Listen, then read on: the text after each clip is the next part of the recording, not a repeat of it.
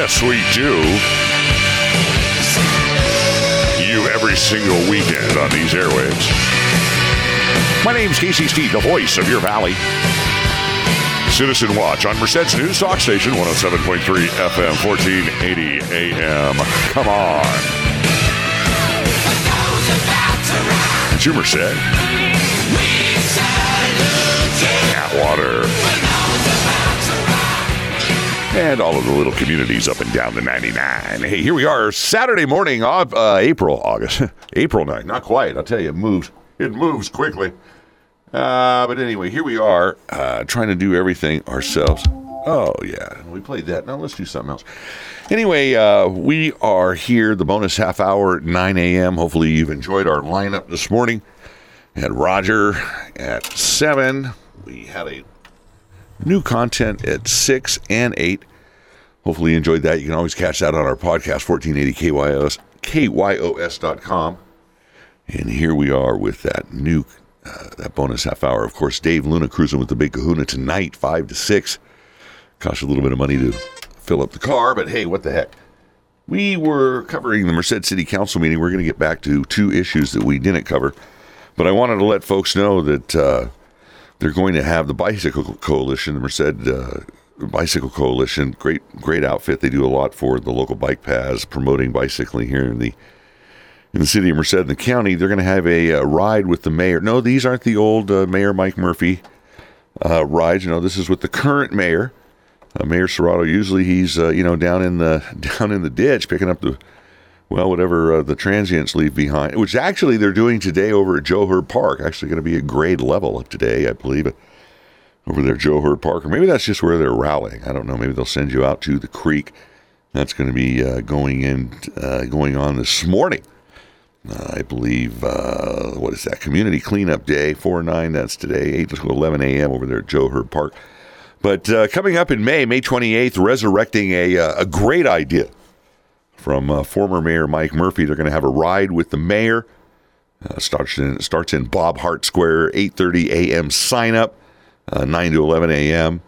Again, one of Mayor Murphy's great ideas, not necessarily the podium that he had made when he made people stand in the footwell, but he had some good ideas. And if Mayor Serrato now is going to start maybe resurrecting some of the old, ideas of Mayor Murphy, maybe finishing the sewer, water, wastewater master plan, that would be really interesting. Adding more police to the force. We're at 98. We were hoping to get, I think, over 100. Of course, site for the new police station. I think we've given up on that. Measure C. We need to extend Measure C support for that. So anyway, there's some ideas that are still out there that were good ones. Oldie but goodies, as they used to say, from the Murphy administration, and now Mayor Serrato resurrecting one of those in the ride with the mayor. Let's move on. I tell you, so many things I want to talk about, and we just don't have the time. We're going to play some sound bites. Let's go into the RHNA, the Regional Housing Needs Assessment. This is something you hear, this term, RHNA. I always think of renal failure. A horrible thing if you are on dialysis. But no, this is RHNA, Regional Housing Needs Allocation Unit Production Plan. And this is something that the same 6 or 7 voices that talk about affordable housing and the city's need to do more, wanting to float inclusionary zoning a few months ago, soundly shot down by the council. This time, it's the wolf in sheep's clothing coming back before the council. And even though it doesn't have the fangs that inclusionary zoning does, it's still pretty potent. And it's something that I think they were wrong in going as high as they did. They proposed a 12.5%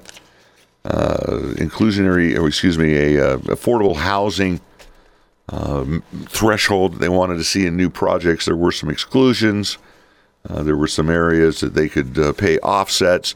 Of course, these things are very detrimental to the affordable housing folks that want this codified, not only in a resolution, but in an ordinance.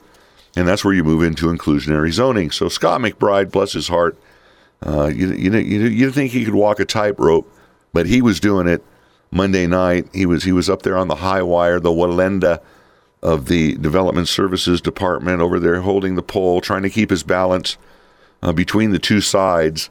And this is what they came up with.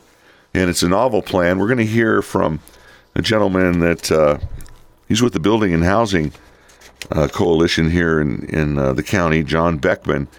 And he goes, this is either going to be a novel idea, and it's either going to work or it's going to fall flat on its face. And I think when you start dictating to developers what they have to provide in the free market, you're losing it. You'll hear from a couple of the activists, the socialists that think, again, housing is a right and you need to pay for it. To go above 15%, they eventually settled on 12.5% just to give away what happened. They could have gone 0%. And Kevin Blake was the only councilman that was in that arena, along with the mayor. Now, the mayor, the only reason he voted no, it was a 5-2 vote at the end, was because of this thing they call a nexus study. You need a nexus study to go into the next phase, which is inclusionary zoning. They could have done the 12.5% without the nexus study, but no. Again, read the handwriting on the wall. The wolf in sheep's clothing. Be aware. This is why elections are important. Again, not even a divided council.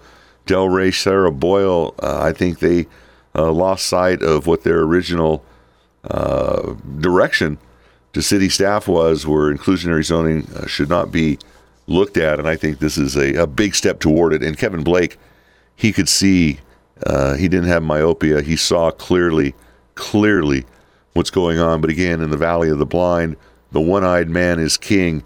And we have to ask ourselves, who's ruling us? So let's go right now to those sound bites. Hang on. Here we go. Good evening, sir. Evening, Mayor and Council. My name is John Beckman. I'm the CEO of the Building Industry Association of the Greater Valley. And I want to talk about the pre-annexation tool you're looking at to achieve your affordable housing goals. It's something I've never seen before. It's an interesting concept. I don't know whether it will work or not. But because it's new, I mean, in theory, if a developer can, before they purchase the land, determine what the costs are going to be and then make that as part of the deal with the farmer, potentially, this could work. And potentially, you have a good idea here. The trick is, will the farmer be willing to sell the land at a lower price point to a developer? Which, again, this is new. It hasn't been done before, but it might work out. So I guess we'll all find out together whether you have found something that's great or are going to harm your housing production even worse than it already is. We'll see. But in front of you tonight, you have the letter that I drafted for you, Mr. Mayor and Council, and it has, along with it, a packet of every sale of a new house and every sale of a used house in the city of Merced for the last 24 months. The last page of each of those two packets has some key data there on your housing market. Used homes sold in the last 24 months in the city of Merced, the median size was 1,615 square feet. The median sales price was $321,000. That is a $199 per square foot median sale price for used homes. New homes in the city of Merced had a median size of 1,852 square feet, median sale price of $342,500, and a median price per square foot of $185. The home builders in Merced are building brand new homes and selling them on the market lower than the used homes on a per square foot basis. The average age of a new home sold in the city of Merced is 39 years. For a lower price point, our home builders are providing homes with a new roof, new appliances, the most efficient homes on the planet, and a home with no toenails in the carpet at a lower price point than your current residents are selling their homes for. So I know that some folks think that home builders are greedy and they're charging too much for these homes. But what do you think about your own residents who are charging more per square foot to sell their own house? Thank you. Jean, welcome back. Hello again, Mr. Mayor, members of the council. My name is Fui Zhong, gender pronouns he, him, his. So this resolution indicates that a minimum of 10% of the proposed units be spread across the four income levels from extremely low to very low to moderate. Given our last council meeting, Merced has already developed 142 units in excess of the RHNA requirements for above moderate income, and we still need an additional 153 units for moderate income. The biggest failure of this city with regards to housing is that the city is failing to build housing for very low and low income levels. The city has only built 4% of the required housing units for very low and 6% for low income levels. That means that there are over 2,200 units that still needs to be built for these two income levels. How can the city meet its RHNA requirements by allowing 90% of new units to be developed for potentially above moderate income? The RHNA requirement is for 8 years, from 2016 to 2020. From 2016 to 2024, the average number of units built per year to date is 670 units, with 3 years remaining and an average of 670 units. That gives us a total of roughly 2,000 units.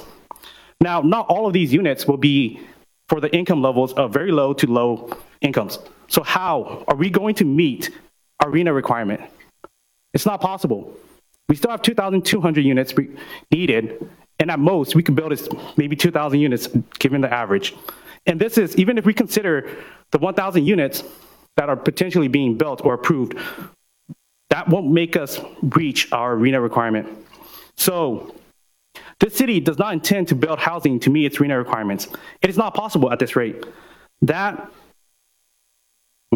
is why city staff and this council keeps repeating the same tune, that the city has no obligation to build according to the RHNA. I understand the RHNA requirements are for zoning only, and the city has no obligations to build these units. That has been made clear by city staff from previous meetings and in this report. But this is an excuse to simply say that we do not have to build these units because there is no requirements to do so. There is no drive to build these units. Is there a legal obligation, as mentioned before, is there a legal obligation for the city of Merced to reduce crime? No, there's not. And yet, we use the same argument here to say that we don't have a legal requirement to build according to the RHNA. We should make it our goal. We should try to do so. And to add on to the resolution itself, how will it be enforced? What are the fines? What are the penalties? There are too many exclusions, and with specific attention to land dedications, in lieu fees, and the discretion for the council to reject anything. This plan does nothing. Okay, thank you. Sheng Zhang again for the Leadership Council. Lots of things on this, and I want to say that there's no doubt that staff has been working to try to come up with some compromise of how we can get affordable housing built from market rate development, right? Because the idea is that we are already using up all the state and federal funding and grants that we can get to build affordable housing. The whole point of inclusionary zoning was to get market rate developers to contribute some of the affordable housing so that we can at least make a better attempt at meeting our RHNA needs for very low and low income households. So what will this resolution really do that staff can't already do? If you don't pass it tonight, how's it going to stop them from doing their negotiations with private market developers and all of that already? Because one, while I appreciate the attempt to make the 10% requirement, and it should be 15%, there are too many exemptions. And the exemption alone for the city council to have full discretion on whether to approve a project or not, if a project is infeasible financially, that exemption alone can potentially exempt every proposal that comes towards you. So what's the point of creating this resolution if you're just going to exempt projects? You need to create something that has more enforcement. So it needs to be a requirement, and it should be an ordinance, not a resolution, where developers must contribute the affordable units, because that is the whole purpose of this, right? Otherwise, we would just continue to do business as usual and stay asking for grants for affordable housing. The whole purpose of this is to get market rate developers to contribute and shoulder something to contribute to affordable housing. They get to come in and build, and look, Merced is only going to grow. The property here is going, they're increasing, right? This is so lucrative and profitable. How are we not asking anything from market rate developers back? So this policy really says we would like you to contribute 10% affordable housing, but if you can't, then you don't have to. That's what this resolution ultimately says, because you have all these exemptions. And that doesn't make for sound policy going forward. I implore you to have staff come back with something stronger if you're really going to do something about this, because otherwise you're just putting into writing what staff is already able to do. And we want to make sure that we're going to create a policy that it's going to actually lead to market rate development of affordable housing. Otherwise, it's just the status quo and continue work as usual. So I think this needs to be a lot better. And the sole fact that you can exempt any project up just yourself just gives no bite to this. Thank you. Okay, thank you. Kevin. I'll just start so we can kind of, and I made this clear in the past and I won't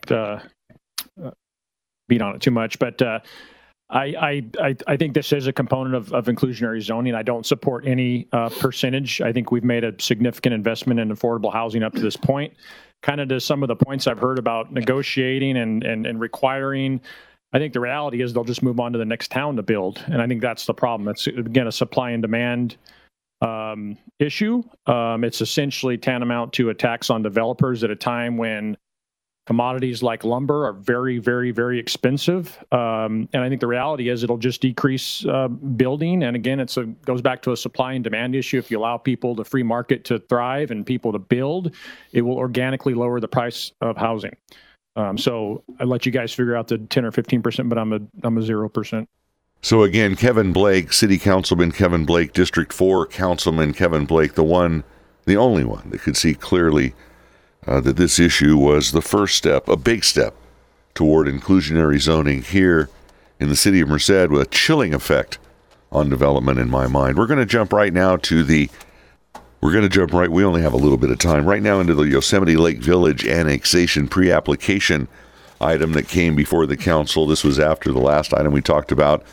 Again, the reason I play this is to show you how racist these folks are in their comments. Nobody calls them out except, again, Councilman Kevin Blake. Why the mayor doesn't stop this in its tracks when they say it, I'll never know. I mean, didn't we learn anything from history? Folks saying this rhetoric and nobody saying anything, see something, say something.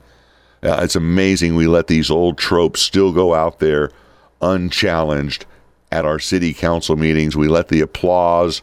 Again, Mayor Murphy would never have allowed that applause, any sort of affirmation one way or another. Doesn't matter what side of the fence you were on.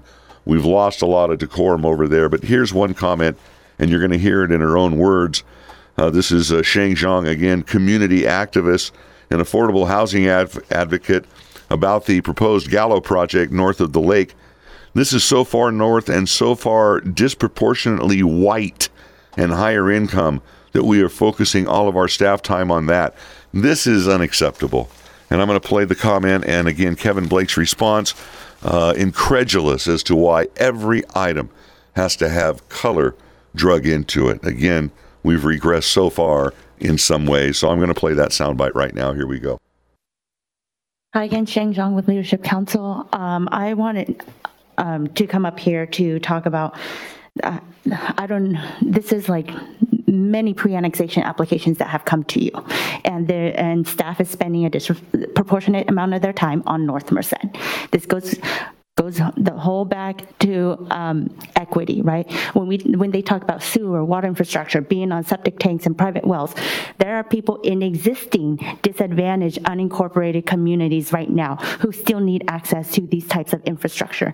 And there is something to be said about this urban sprawl, and that's why when we talk about developing and planning logically, we have to do our analysis, and we haven't even put any resources into that because staff is spending time on these pre-annexations where we are holding up our SB 244 analysis until next fiscal year. So when we think about developing logically and whatnot, we have to consider the existing communities and the needs still in those areas. In South Merced, this is so far north and so disproportionately white and higher income that we're focusing all of our staff time on that. It creates inequity. And not to say that I'm citing about folks not wanting to annex right now, but it just goes to show even with their application right now, with affordable housing. Granted, they did not know y'all were going to talk about the RHNA today, but if this applicant said, you know what, building 10% just isn't feasible for us, they don't have to do it, because you can be like, we still approve it. That's fine. You can do that. This is why your resolution earlier, it has so much ineffectiveness in it. On top of that, if they say, you know what, we're going to allocate some of this area for affordable housing, and they go to an affordable housing developer to say, can you build here? It just goes back to how we're getting state and federal funding for affordable housing. And we're not talking about how market rate developers are building affordable housing.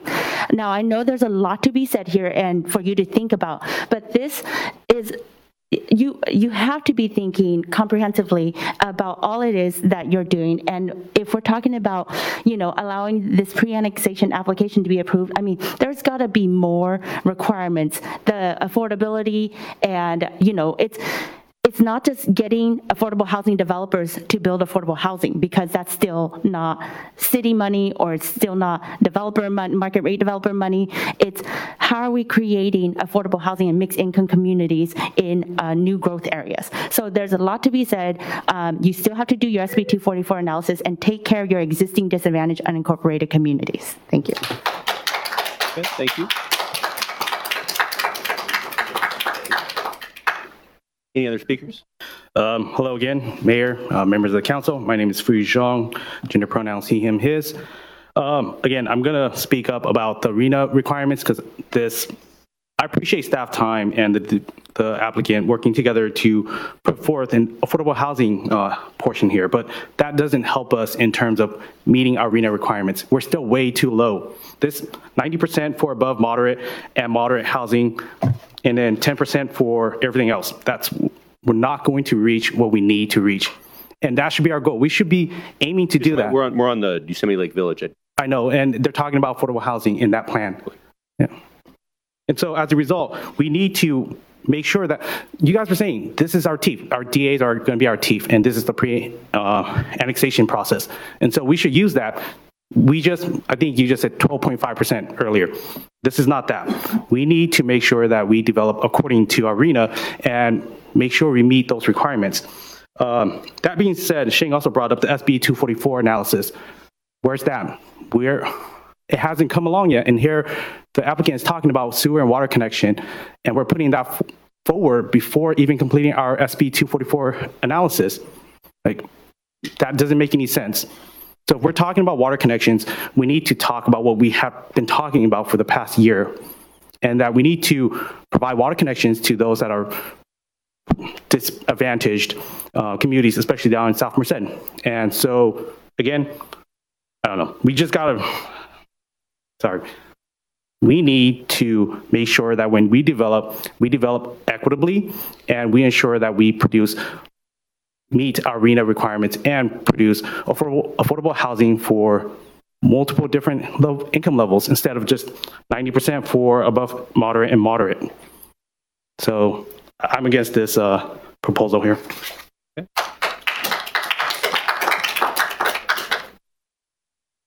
All right. Anybody else, Jenna? Those are all the request to speak forms that I received. Would anybody else like to speak? All right. Bringing it back to council. Mayor Pro Tem. I was interested to see we're able to draw race into this. It's just amazing to me. I don't understand it. But with that being said, I think it's a great project. I understand. I do understand the concerns. But I have to say, with a minus 1%, or not minus 1%, I'm sorry, under 1% vacancy rate, I just, the housing's needed. And I understand the concern. But I do think it's a quality project as well. Well, we have to leave it there. But once again, Kevin Blake, spot on. Unfortunately, only going to be with us another few months, and then he's termed out. Well, we're out of time for this segment of Citizen Watch. We're running long. I'm going to have to edit this down. Hey, my name's KCC, the voice of your valley. Merced's News Talk Station, 107.3 FM, 1480 AM, KYOS. I love you all. I'll see you next week.